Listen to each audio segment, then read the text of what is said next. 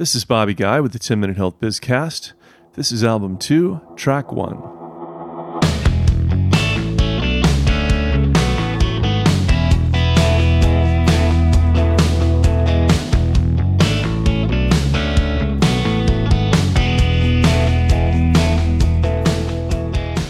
Welcome to Album 2 of the 10-Minute Health Bizcast. In Album 1, we focused on inefficiencies in chronic care. In this album, we're going to focus on healthcare opportunities in innovation, in technology, service culture, and delivery models. As I write this intro to Album 2, we're in the resurgence of COVID during the summer of 2020. Observing the last few months, I've got a number of predictions about the healthcare sector in the U.S., and I'm going to start Album 2 by outlining these predictions. First, and very significantly, healthcare is likely going to drive the outcome of the November U.S. presidential and congressional elections. COVID has ravaged the world, our population, and our economy. Early on, it mainly ravaged the blue states, but now it is ravaging the red states also. By the end of the Vietnam War, everyone knew a family that lost someone in the war. We're a bigger country now, but by November, we will all know a family that has lost someone to COVID. I know 6 now, including my own family and a very close relative. By the time this track is published, I'm afraid that I'll know more. In the 2019 Global Health Security Index, released by the Nuclear Threat Initiative and Johns Hopkins University, the U.S. was ranked as number 1 in the world for preparedness in the event of a world pandemic. But we've not lived up to that ranking. The COVID crisis, a healthcare crisis, is going to be a top issue in the election. We don't talk politics on the Health Bizcast, so why do I start with a discussion about the election? Because with the COVID crisis, I anticipate a major power shift in our politics in November, and I anticipate healthcare reform is going to be the top issue in America, right behind recovering the economy, and closely followed by sick pay reform based on heightened awareness about the need to avoid contagion in the workplace. This is my second point. We're likely to see significant national healthcare reform on the agenda and a congressional majority with the ability to pass it. The healthcare sector is too diffuse and too important to the economy for this to be a national health service like England.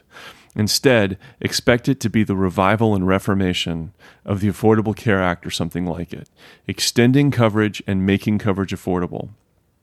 And then continued use of waiver programs and healthcare exchanges to find better ways to deliver healthcare efficiently. One of the points we continue to make on the Health Bizcast is that inefficiency in healthcare drives significant opportunities for successful businesses that can both generate wealth and improve healthcare for American consumers of healthcare. Third, as much as I dislike this, COVID appears likely to be with us for another 6 months to a year, maybe even 18 months. And this is going to disrupt the U.S. We're in the gap period. Let's call it the great hiatus between the world economy before and the world economy after COVID. We'd hoped that a 2-month lockdown would fix it. And now, 5 months in, the resurgence of COVID has everyone reeling, including those of us with kids headed to college as freshmen. The short-term path out is less clear. Our job is to find the quickest way to get to the other side of the hiatus, the after, so that our economies can flourish. As long as we're in the hiatus, there's significant economic displacement, loss of health and wealth, and we have to struggle to move forward in business.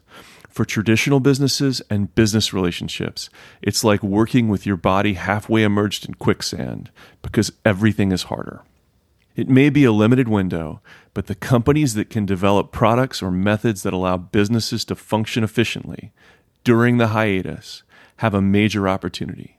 Some of these products may be healthcare hybrids, my personal favorite this week being the mask with a drinking flap. I mentioned that mask humorously, but there are many potential ways and products that can help people be together in work and social environments while minimizing virus risk.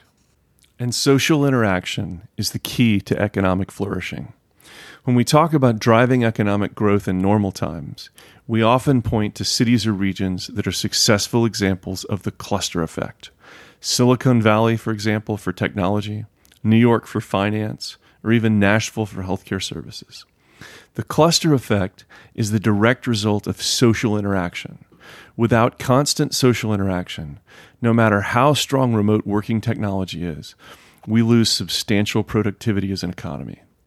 I believe that most of the good ideas have not already been taken, and often they are so obvious that they get overlooked. There are some major opportunities during the hiatus to enable social interaction while limiting the virus, and we desperately need our country and businesses to develop and apply those ideas right now. Fourth, the U.S. government is going to have to continue stimulus programs until the country emerges from COVID in order to avoid mass evictions, foreclosures, and bankruptcies. Expect stimulus to continue and expect the Centers for Medicare and Medicaid Services, CMS, to continue sending funds to healthcare providers to help them withstand the onslaught of COVID. Expect also that to the extent we remain in a hiatus, the government will begin focusing new ways to provide stimulus programs to financial institutions and landlords to make them whole in direct substitution for waiving obligations owed by their borrowers and tenants. Programs that are intended to maintain the financial status quo while we await the return to economic flourishing. Fifth, for healthcare, our current national crisis will accelerate many of the current trends, but in ways that we may not anticipate. The acuity principle says that in order to provide more health care to more people without bankrupting the country, we must become remarkably more efficient. And the way to do this is by providing care in the lowest acuity settings where care is appropriate. So the arms race in what we'll call the new healthcare models will continue. Technology, telemedicine, remote diagnostic tools, 24-hour urgent care, and orthopedics and ERs, and home health, for just a few examples. And what we'll call the traditional healthcare models will continue to adapt. Hospitals will continue to diversify down the acuity spectrum to own lower acuity facilities, and expect that in the next 20 years we'll have a significant shift from rural to urban hospital care, as the hospitals built under the Hill-Burton Act in the 40s, 50s, and 60s continue to age out and struggle adapting. In hospital care, anticipate a strong hub-and-spoke model, which, unless built by the free market, will start to be built by government intervention and allocations.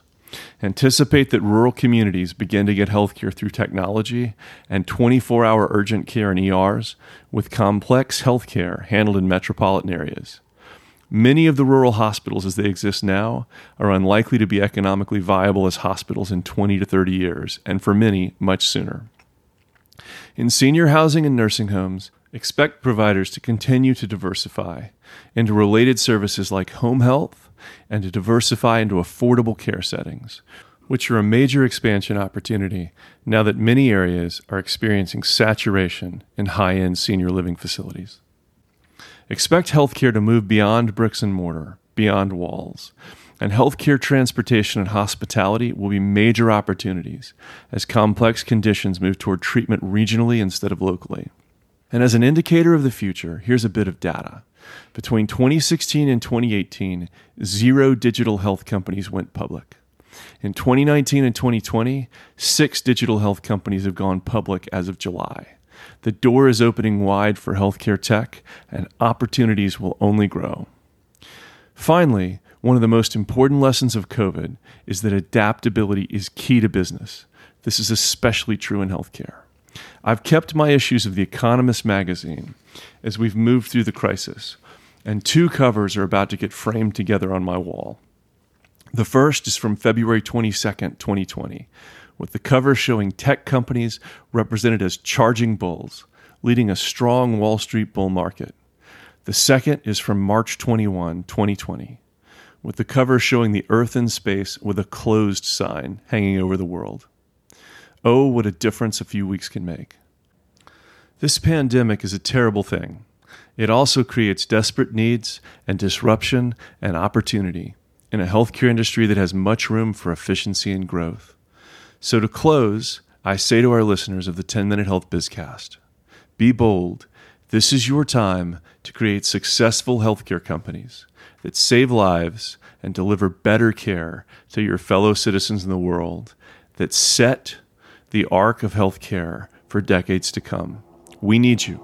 Godspeed.